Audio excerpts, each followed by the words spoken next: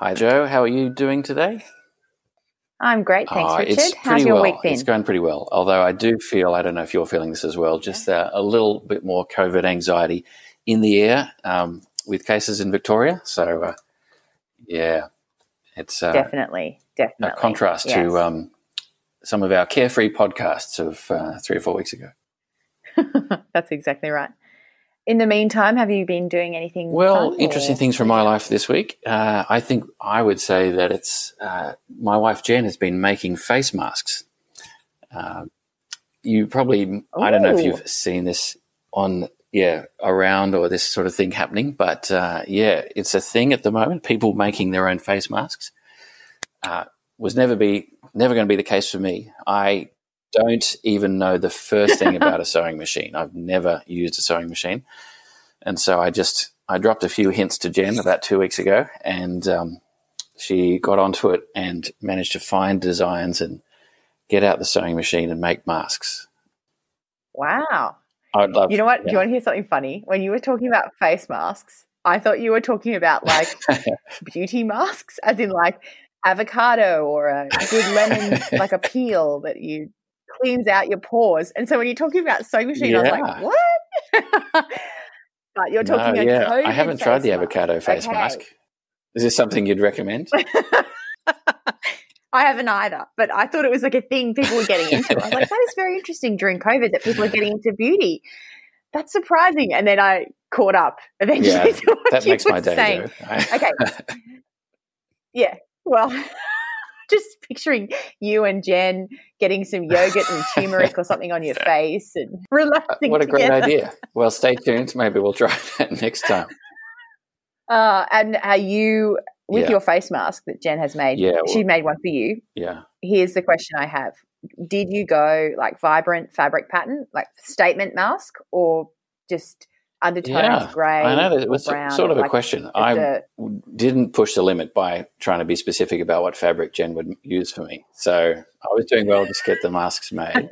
I took whatever was in her spare fabric, which for me was just like pretty solid navy blue. So it looks a bit severe, but you can't go wrong with that. But she had some more fun stuff for herself and the boys, like little flowers or patterns or things like that. They're a bit more friendly. But that sounds fun. It's interesting. There's a whole realm of online masks there and different techniques and things like that. So, I think whatever she's ended up with seems to be comfortable and fit the requirements, I think. But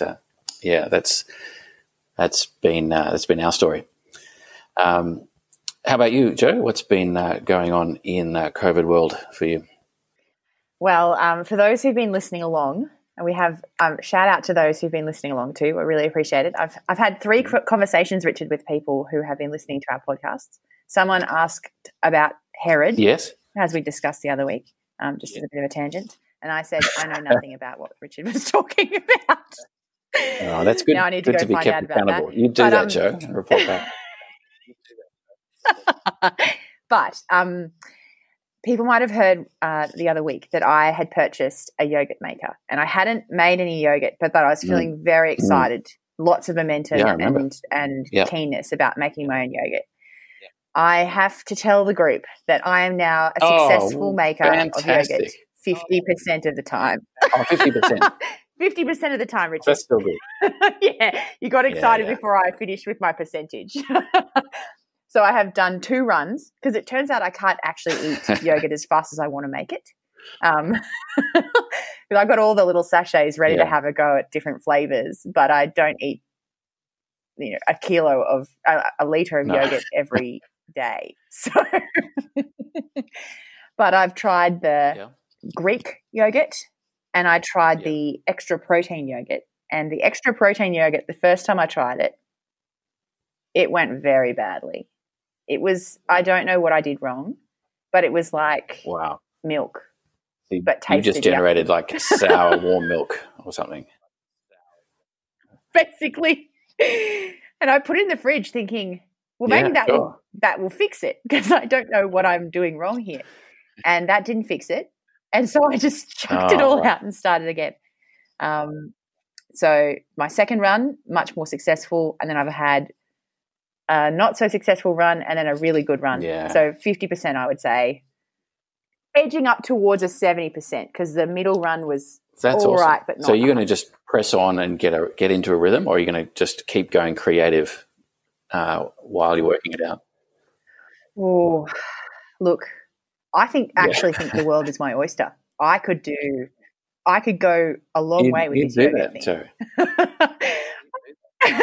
I have gotten into like adding different fruit flavors to, like, after I've made the plain yogurt, adding different frozen berries that I've mixed up and cooked. And yeah, I'm flying high, Richard. It will probably come crashing down at some point after the honeymoon has ended. But no, I think I'm in the groove enough that I won't buy yogurt for myself. Oh, wow. Well, that is great. That's a successful hobby. Successful starting a hobby, Jo. I think so. Oh, thank you. Yeah. Good. But on to more meaningful and serious topics, off yogurt onto the Bible. All right. Well, I'm a bit excited this morning. I just finished reading through Psalms. I think I've shared with the listeners that I have been reading Psalms over the last few months, and got to the end today, Psalm 150, and was struck by some verses in Psalm 147, which I'll read to you now. And this is from the Christian Standard Bible. Sometimes in my personal Bible reading, I deviate and go to other versions, and this is a good one. And Psalm 147, verse 10 and 11 says, that's God, he is not impressed by the strength of a horse. He does not value the power of a warrior. The Lord values those who fear him, those who put their hope in his faithful love. Yeah, and I just love that. I think maybe it was a turn of phrase in this translation that he is not impressed by. I think that's a bit different to NIV. But the strength of a horse, power of a warrior, I mean, that's the military strength of that age. But I think it was encouraging for me because I often don't feel particularly strong and powerful, and that can get me down. But this is saying, no, that's not what God is impressed by. It's not what he values. Strength and power, what he values is those who fear him and put their hope in his faithful love. And I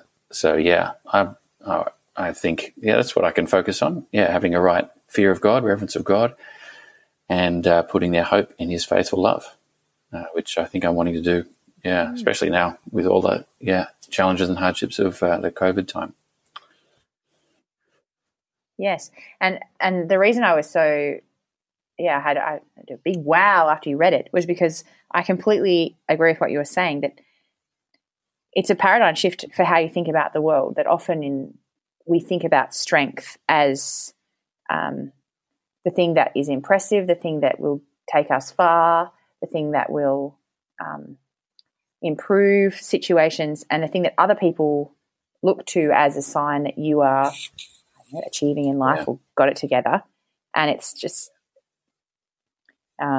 Yahweh does not, in the NIV, doesn't delight in those things. His pleasure is not in those things, but instead in those who fear him. And it's a complete flip. That's great. Yeah. So loving Psalm 147 and finishing up there at Psalm 150. I can tick that off my little Bible reading plan for 2020. Good job. I think I might. Yeah. I think Proverbs. What are you on to next? I was looking at my chart, and unfortunately, there's a lot of books I haven't read in 2020. I try to read Proverbs every year without fail. That's the one book I don't miss. Maybe I can tell our listeners more about that in the coming weeks when I get into Proverbs. That sounds good. Psalms is great. Yeah. And Jo, what have you been thinking, reading, doing ministry-wise in during these past weeks? Well, today I'm going to share a story, a ministry story that has had a big impact in my life, but in others as well, as I've retold it, because I was thinking about it and I thought, this is actually really interesting. So here we go. I was at the Hub one day and I was talking to Jenny Jeffries, a wonderful woman at church who serves us so faithfully in the maturity team, and she's got lots of wisdom. And I was talking to her about the feeling of feeling overwhelmed with guilt as I thought of all the things I wasn't doing in my life, particularly around people who I wanted to care for or pray for, and I hadn't. And she said something that I think will have a huge impact on my life for the rest of my life. She said, "Jo, this is simple." And I just poured out my heart to her. She said, "Jo, this is simple. You need to ask yourself a question if you're feeling guilty, if you're stuck in guilt." She said, "Jo, ask yourself the question, have I sinned?" And there's two answers. One, if you have sinned, well, then you need to move through that guilt and straight to grace. You need to remember that Jesus has paid for that sin and think about Jesus and about how that sin is dealt with and move to repentance. So grace and repentance. Yeah. So you ask the question, have I sinned? And if the answer is yes, you move to grace and repentance in Jesus. And if the answer is no, well, then the thought is a lie. It's not true. Stop believing it. It is simple. It's simple. And it's so funny because there have been so many moments lately. I didn't realize, I never thought I was a person who was prone to guilt. Probably I feel often that I have ideals that I don't meet for myself, and I want to contact that person, but I don't. Or I want to be more loving towards that person, but I don't. And I walk around with this constant sense of there could be more I should be doing for the Lord. And it translates, I think, into a self-interested guilt. And so Jenny's question, have you sinned? And answering it as one of two options, and then working through that, moving back to thinking, okay, if I have sinned, go to Jesus. If I haven't, stop thinking it and just think more about Jesus anyway, has been an incredible change for my life. And as I've talked about it with other people, I've realized this is a bit of a thing that we can get stuck. We talk about this idea of guilt and we get stuck in it and we don't move through it. And so I'm deeply thankful for Jenny and her wisdom in that moment in saying, this is simple. Ask one question and then move through to Jesus, either in grace and repentance or in putting off that thought and asking him for help to put it off. That is and fantastic. So can I ask you a question? Like, can you give us an example? Without, absolutely. Like, say you've got 100 people you're wanting to call. Take us through. So you haven't sinned by not calling them, but they're still sitting out there. 100 people you haven't called. What is the thought process now if you're going along with what Jenny is trying to encourage you with? Yes, that's a great question. So I think what I've been trying to build a habit of is I often will be doing something, say washing up, and a person will come into my mind. And it won't be the first time I've thought of that person, but I'll be thinking, I should have contacted them by now. I should have been in touch with them. And then I go through my have I sinned thing, and I realize, no, I haven't sinned by not contacting them because I hadn't made a commitment to talk to them. And I haven't let them down in any way or lied to them in any way. And so then I say, okay, there's no sin there. What is the best thing for them right now? And this brings in another book I was reading last year called Zeal Without Burnout by Christopher Ash. Excellent book. And it talks about the idea that God has already sent a savior. Yes, and it wasn't I remember that line. Yeah. And so I think, okay, that's my next step. I think, right, God's already sent a savior and it wasn't me. So how am I going to let Jesus be their savior right now? Okay, well, first I'll pray. So I have to this is really deliberate for me because I used to just rush into texting someone or rush into calling them. So I now will say, okay, they need Jesus as their savior. I'm going to pray for them about the thing I'm thinking of. And then after that, I might say, okay, now in serving Jesus today, is it the best thing for me to contact that person today, or could I do something else for their care? So it might be that I might say, okay, I genuinely don't think today sending a text is going to do what I want to do, which is show them I love them. But I might reach out to their growth group leader next week as I'm pastoring them and say, oh, I've been praying for this for your growth group member. How are they going? And helping a growth group leader to care for that person. Or I might contact that person with a phone call, or I might not contact them. But because I've prayed for them, I'm confident that God is looking after them, and I might try and contact them another time, maybe in a couple of months or in a couple of weeks or in a couple of days. I think in the past I was always quick to think, be in touch, and that is important, very, very important. But I had misunderstood what it meant to let Jesus be people's saviour and to pray first and pray most. And so that's what I've... That is fantastic. I'm picturing there washing dishes and that thought process that's going through your head. And there's a lot of things there that I'm wanting to imitate even today as I go through some similar thought processes. Yeah, it's tough, isn't it?